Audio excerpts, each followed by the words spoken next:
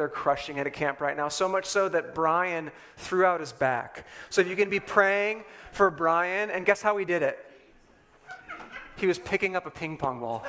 I kid you not.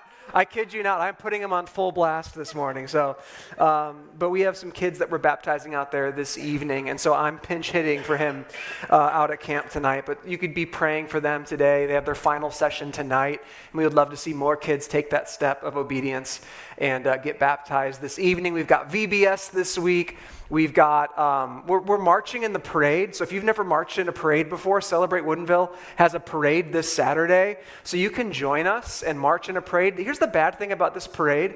We can't throw candy. What kind of parade is that? Like, what's up with that, Woodinville? But we've got that going on, and then we've got Arbor Kids Day. Super excited about that as well. But nothing makes summer fun like when your baseball team is in the hunt for a playoff spot, right? You guys don't care about that?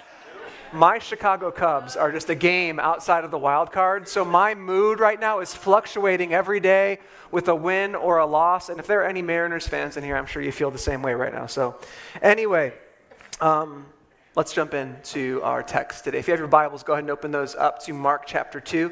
We're going to be picking up where we left off last week, verses 13 through 17. We are in this series in the book of Mark, which if you haven't figured it out already, is going to take us quite a while to get through, okay? We're going to take little pauses and do little series in between, but we're going to spend a lot of time in the book of Mark, and here's why we are spending so much time and moving so slowly through it. We're moving so slowly through this book because I want us to be immersed in this story. I want us to be immersed in the story of Jesus according to Mark. I want us to have the way that we think be shaped by this story. I want our church shaped by this narrative, the way we interact with one another, the way we interact with the world around us, the way we think and live, and the way we are married, the way we play, all of those things, I want them shaped by this story. And last week we saw that in order to become a healing community, in order to become a place where people can find hope and healing in Jesus, we first have to rest in the healing authority of Jesus ourselves. And this week in our text, Mark 2, 13 through 17, we're going to see how this might play out practically in our own lives and in our community around us. And so again, if you could, would you please stand with me as I read our text today from Mark, verses 13 through 17. It starts here, verse 13. Jesus went out again by the sea, and the whole crowd came to him, and he taught them. And as he went along, he, that's Jesus, saw Levi, the son of Alphaeus, sitting at the tax booth.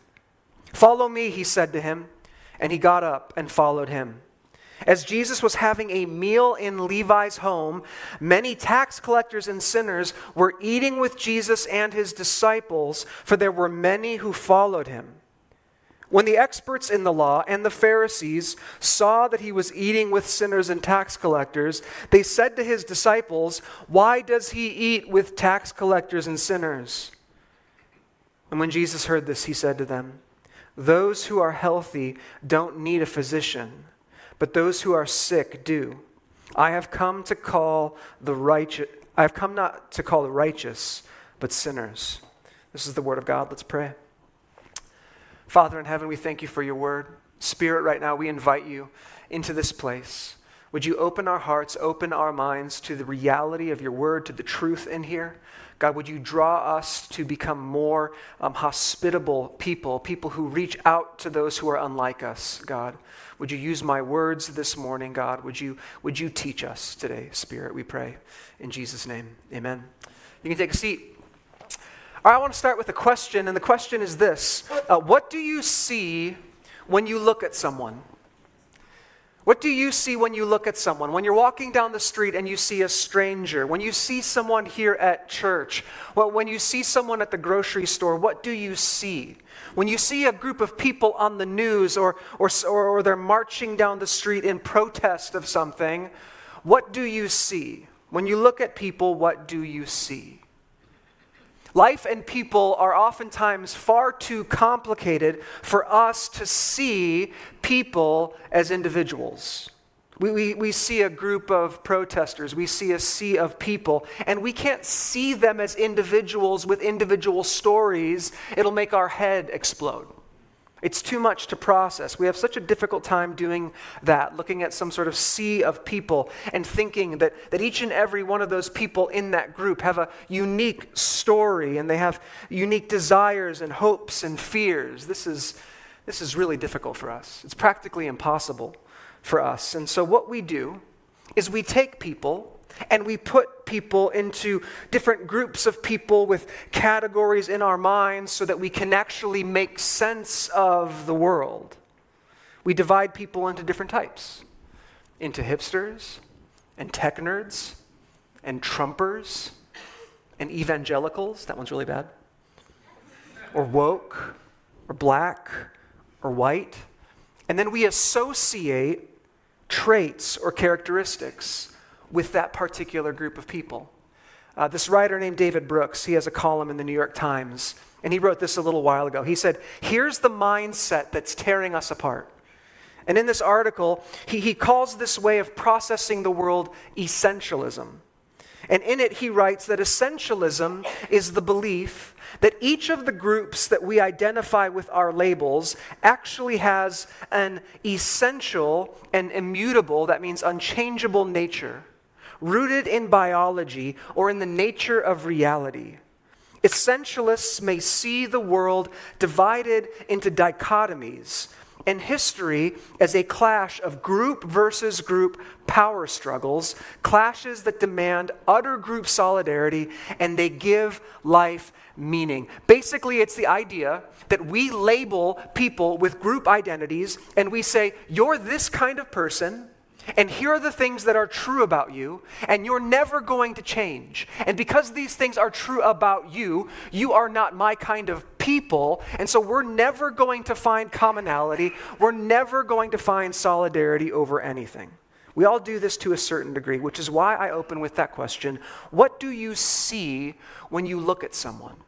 What do you see when you look at someone? And I also open with this question because in our text today, Jesus himself steps right into the middle of this kind of human propensity to divide people into groups, into the righteous and into the sinners, into the good people and into the bad people. Remember, right before our text here, Jesus has already begun to do some miraculous things. He healed a man with leprosy by touching him. He also healed a paralyzed man, but he didn't just heal the paralyzed man, he forgave his sins. And here again, we see Jesus stepping into another situation that stirs up some more controversy. It stirs up some more conflict. And for our Bible study nerds in the room who are following along and trying to understand Mark, here at this point in Mark, the section that we're in right now is an intentionally arranged series of vignettes of different conflicts that Jesus finds himself in. And so from Mark 2:1 all the way through Mark 3:6,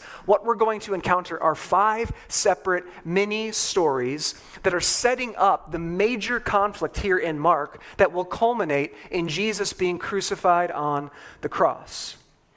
Here at the beginning of this story, though, Mark's just kind of heating up the conflict right now. He's just kind of showing this sort of adversity that Jesus is encountering from the religious leaders. Now, for those of you that don't like conflict or are conflict averse, I hate to tell you this, but like conflict is an absolutely essential ingredient for a good story, isn't it? All of us have watched movies that don't have conflict and they just kind of meander and then they end and you're like, that was it? Anyone watch a movie like that before? You see a movie like that and you're like, what was that all about? Mark, here, this is the epicenter of Mark, is this conflict that Jesus has with those who are in charge of the religious culture and life of Israel.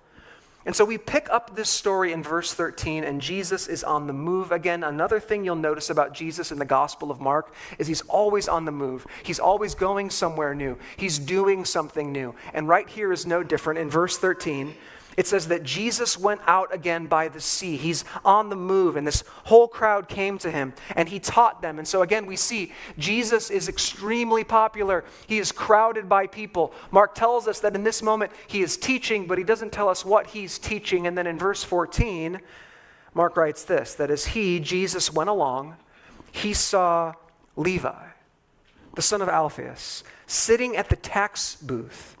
"Follow me," he said to him, and he got up and followed him. And so right here, we are introduced to a new character here in the Gospel of Mark, a disciple, one of the 12 actually, this guy named Levi.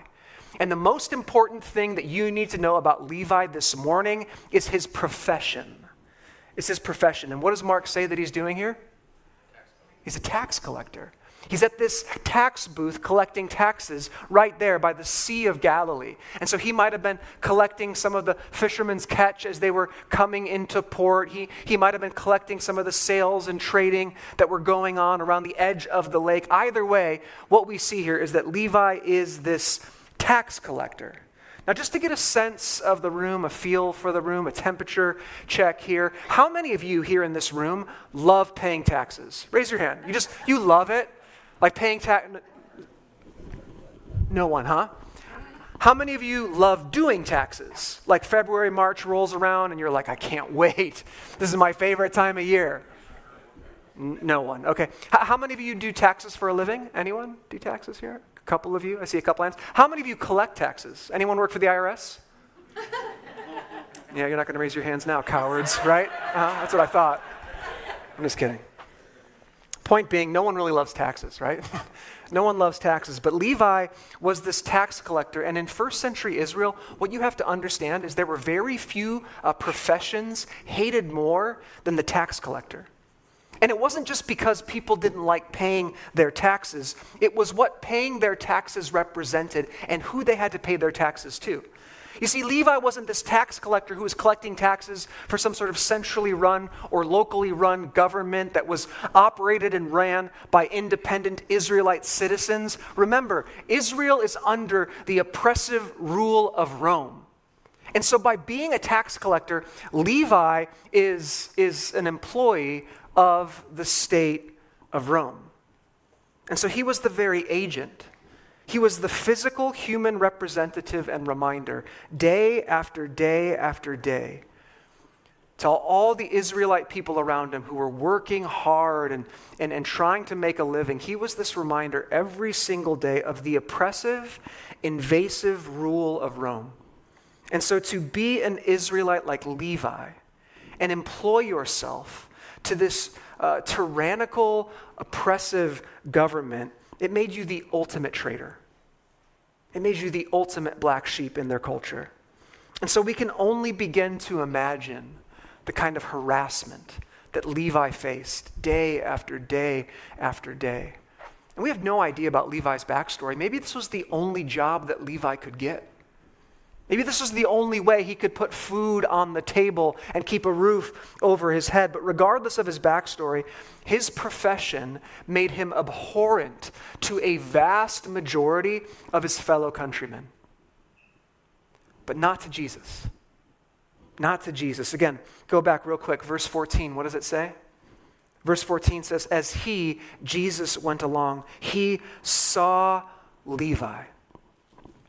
Jesus saw Levi, with a special emphasis on that word saw, the way that Jesus saw Levi. As Jesus is going along the lakeshore, he sees Levi in his element at the tax booth, collecting taxes, doing what he does every single day. And yet Jesus did not see Levi as this painful symbol of conquest. He did not see Levi as a traitor to his people. He did not lump Levi into this group of people that were hated.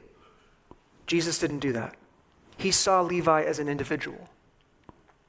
Jesus saw Levi as a human being made in the image of God. Jesus saw Levi as a fellow Israelite loved by his Father in heaven, and he said to Levi, follow me. Follow me.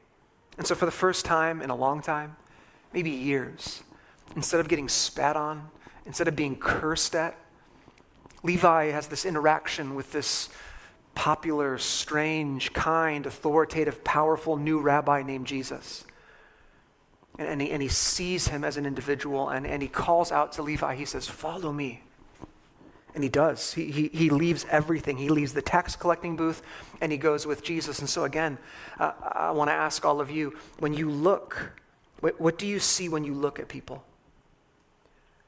What do you see when you look at other people? Like Jesus, do you see people who are typically not your people, whatever that might mean. Maybe they're a different socioeconomic status than you. Maybe they are a different color than you. Maybe they're liberal. Maybe they're conservative. Worst of all, maybe they're 49ers fans. I don't know. When you see other people and you label them with a group identity of other, or do you see people like Jesus sees them? They're different than you.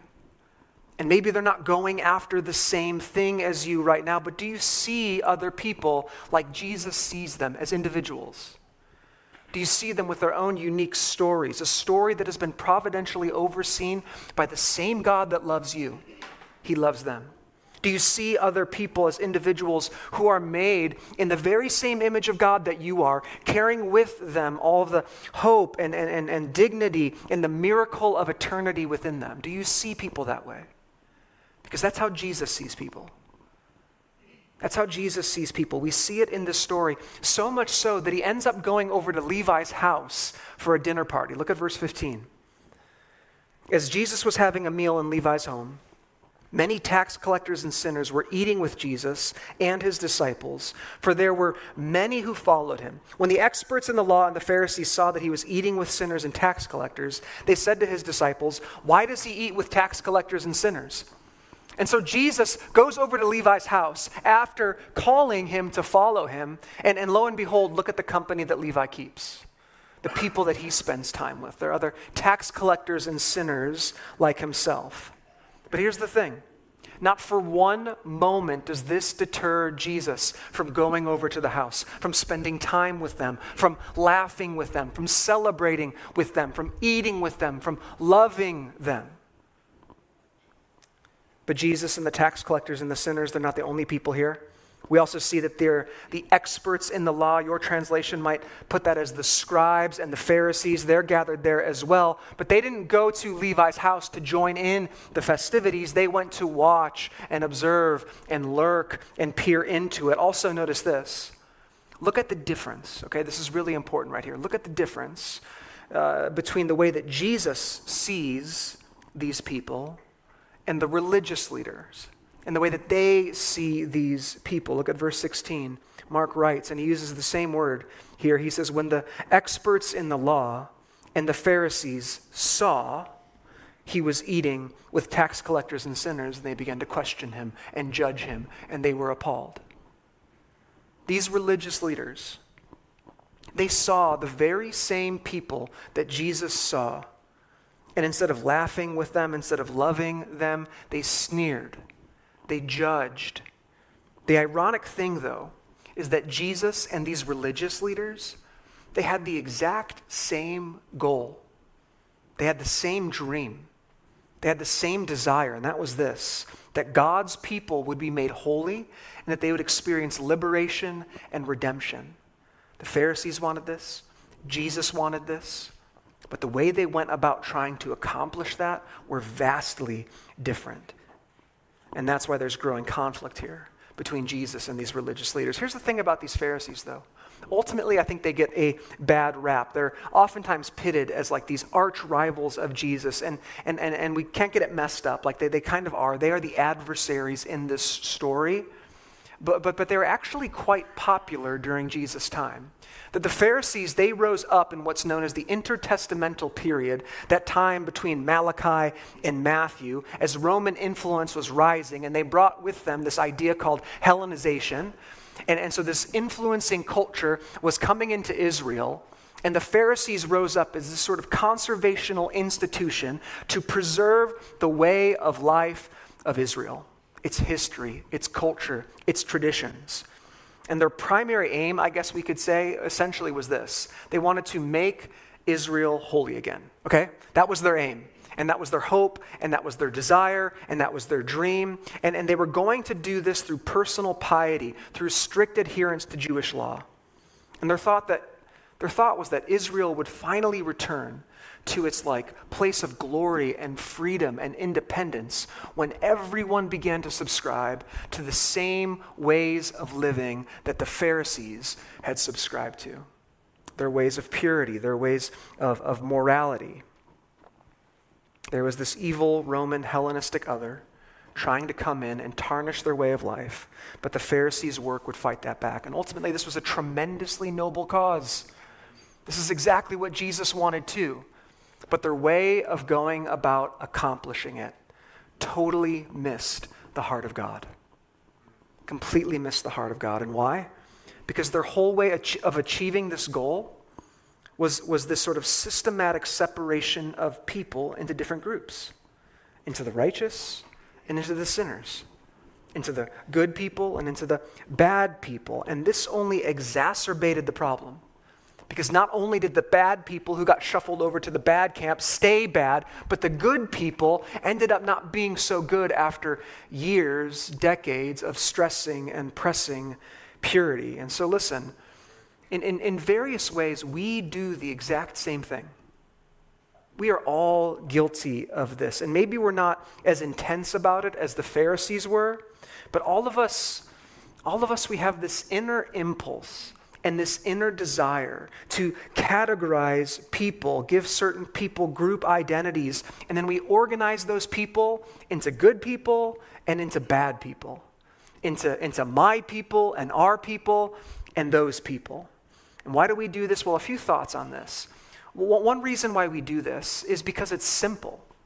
The simplicity of it.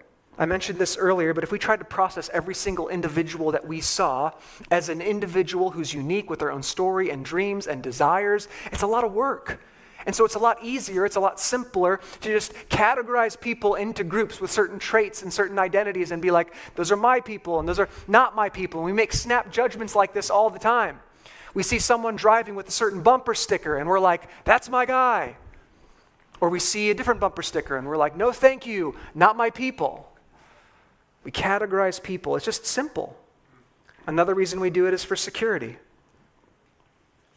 Another reason we separate people into groups is it creates for us this sense of security and safety. And then we derive our identities and our sense of self and security when we've drawn clear lines and we acquire labels about who we are and who we are not, about the kind of people that I will welcome to my table, literally and figuratively, and the kind of people that are excluded from my table. In fact, I think many of us use a variety of things to signal this. The clothes we wear, the words that we use, the bumper stickers on our car to signal to other people, this is my camp. This is who I am. Who is with me and who is against me. And it creates this sense of security. And finally, I think we separate people into different groups because of fear. We long for that simplicity and security, and all these things are connected in a certain way, but we're afraid. We separate certain people into the outsider camp because they pose a threat to the way we think, to the way we live, to our way of life, to our safety, and we're afraid of them, and we separate them, and we build certain ways of life so that we don't have to interact with them. We don't have to engage with those kinds of people. Now listen, I'm not saying all of these things right now to make us feel bad about ourselves, okay? We all do this, all right? I share these thoughts only to say that as we encounter this story in Mark today, I think that we, myself most definitely included this morning, have this strong propensity to build safe, comfortable, secure lives surrounding ourselves with people who look like us and people who act like us. And unless we can humbly acknowledge this about ourselves and be confronted with the truth about how we are to truly live and think and act in this world as citizens of the kingdom of heaven, then we will never see God's kingdom come on earth as it is in heaven. Again, what do you see when you look at people? When you look at other people, what do you see? In this story today, we see two vastly different ways of seeing others. We see the way of the religious leaders. They're peering in, they're gawking with suspicious attitudes, they're judging Jesus in this moment. And then we see the way of Jesus. He saw Levi as an individual. He accepted his invitation to his dinner party. He was spending time with those who were othered by the religious leaders of the time. And then how does this story wrap up? Well, we can sense in this story this tension, this conflict that is building between Jesus and the religious leaders. The very fact that Jesus would sit down and eat with these unclean sinners, these bad people. And now, was Jesus just doing this because he liked to tick off the religious leaders? Like he just loved it. He just liked to stir the pot. It's kind of like punk rock Jesus or something. He's just trying to get in there and tick off the man, Not exactly. I mean, Jesus gives his reasoning right there in verse 17. He says, after hearing their suspicions and hearing their question, he says this. He says, those who are healthy don't need a physician, but those who are sick do. I have not come to call the righteous, but sinners. And so the conflict that Jesus experienced with the religious leaders, it was just a byproduct of what Jesus was going after. And what was Jesus going after? Well, what Jesus was trying to do was Jesus was trying to subvert a religious system that was separating what God always wanted to join together. And what God has wanted to join together since Genesis 3 are sinners to himself. That's what God longs for. Our entire story, the entire story of Scripture is God moving towards sinners and sinful humanity, chasing after us. I've heard so often that God hates sin and he can't stand to be around it. And certainly we worship and love and serve this holy God. But if that's the truest true, that God can't be around sin, then Jesus would have never come to this world in flesh, dwelling amongst us, sinful humanity, pursuing after us to reconcile us to our Heavenly Father. That's why Jesus came. And you see, there are ways of living and systems of belief, like the religious leaders used Torah and God's law, to keep sinners over here and keep the righteous over here, to keep the clean over here, to keep the unclean over here, good people over here, bad people over here. And there are ways that promote separation. And then there is the way of Jesus. And it's vastly different. Jesus, what he brings is he brings the truest rule and reign of the kingdom of God here on earth as it is in heaven. We saw this in the very first sermon of this series, that Jesus announced that the kingdom of God has come near. And he brings that rule and reign to bear upon the world around him. And as he does that, it generates conflict. It naturally generates conflict because it ruptures preconceived notions about who God is and what God is all about.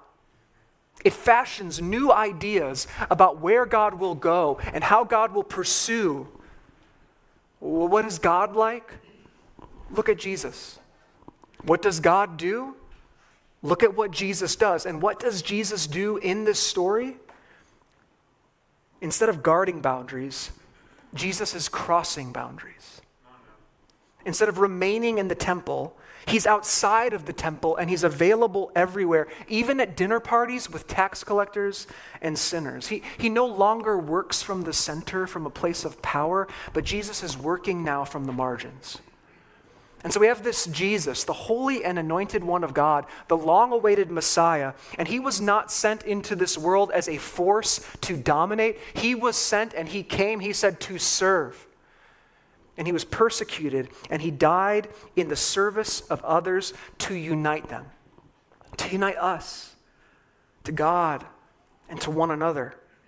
And if anything stood in the way of this mission that Jesus had, whether it was morality, some sort of ideology, whatever it was, he would tear it down. He would tear it down. Now, a few quick takeaways here at the end. First of all, there are some of you who hear this story about Jesus going into this place that was sort of seen as forbidden by the religious leaders. And you're like, I like this kind of Jesus. You're like, this is my kind of Jesus. He's going in, he's stirring the pot, he's causing conflict, he's going to parties. I like party Jesus, okay? Like, that's my guy. Here's the thing. Jesus, just note this, Jesus is not like the good cop version of God, okay? That's not who Jesus is. Like Jesus, lest we begin to think that Jesus doesn't care about morality or virtue or ethics or righteousness, we need to remember Jesus' mission here. Jesus came to heal the sick. He came to heal the sick, to bring the sick who are far from God and who have been wounded and destroyed by sin or church politics or religiosity or marginalization. And he's called those people who are far from God to draw near to him. Jesus called Levi to follow him. And we talked about what this means the other week. To follow Jesus means to be with Jesus. It means to become like Jesus and to do what Jesus did. That's what following Jesus means. That's what discipleship is. And he doesn't just say to people, you're healed, now go do whatever you want. He calls people and he heals them so that they may be with him, become like him, and then go out and bring that message of healing to other people. He calls us so that we would live a new life in him and be changed and transformed by him. That's what he calls us to. And so for some of you, there might be an imbalance in your life right now. It's all party and no discipleship to Jesus. We're like, man, Jesus partying with sinners, I got that down, but we don't really have the follow me part down. And yet we see here in the story that follow me, it's right at the beginning of the story. And so there might be this gap in your life. And my hope and my prayer is that in the months and in the year to come, you would be challenged to deepen your discipleship to Jesus. For some of us, that's where we're at. We need to grow in our discipleship with Jesus, that we would be a community that's more intentional about practicing the way of Jesus together, growing in our walks with him. Now others of you, you're on the other side of the fence. You've built a pretty secure, comfortable life. It's separated from other people who are unlike you. And I don't think we do that with like evil or malicious intent. I just think that's kind of how life happens sometimes. And it's the life that we live. And so here's my challenge for us today. Would we diversify our dinner tables? Okay? I know that sounds really specific, but listen, it's what Jesus is doing here, and we don't need to overcomplicate this at all. Jesus is at this dinner table, and he is crossing boundaries. And so what I mean by this is just a simple question. Who's at your dinner table? Maybe we need to go before that. Like, is anyone coming over to your dinner table? Like, maybe the first step is throw dinner parties, okay? Like, that's the first piece of advice. Like, invite people into your home. Go to like a picnic. Go on a walk. Invite other people into your life. And are the people who are around you right now, are they always like you, or is it a place of grace open to everyone? Again, I don't think we need to complicate the work of Jesus here. I think the Spirit can work in tremendously powerful ways around a table, around a dinner table. Like Jesus, we can cross boundaries at a dinner table. It's what Jesus did. He subverts these broken systems of separation that cast these outsiders out and away from the religious center of Judaism at the time. And he didn't do it just to like stick it to the man or for some sort of ambiguous call to equality. He did it because it's a profoundly effective way to accomplish his mission of healing the sick, of bringing sinners to God. And so, simply put, with this simple story from Mark 2, verses 13 through 17, my hope and my prayer is that we would increasingly become the kind of people who are building bridges, not barriers. That's who we would be. That we would be engaging with and having conversations with all sorts of people who are vastly unlike us, with the aim of helping them find hope and healing in Jesus. And listen, this is something that is far easier said than done. And it's going to take courage. It's going to take courage to reach outside of ourselves and invite other people who are unlike us to go on a walk, to have a picnic, to gather around our dinner tables for a meal. It's a weird thing. It takes some courage, especially to flex that muscle that we haven't flexed in a long time, maybe ever. But it's also going to take humility. It's also going to take humility, a reminder that all of us are sick in need of healing. And where would so many of us be if we ourselves were not invited to someone's dinner table? If we were not invited into someone's life who knew Jesus? Would we be those kinds of people moving forward? Being a healthy, healing community with open dinner tables, crossing boundaries, and seeing sinners come back to God. That's what we long for. That's what our hope is. And so as we close right now, would you stand with me as I pray?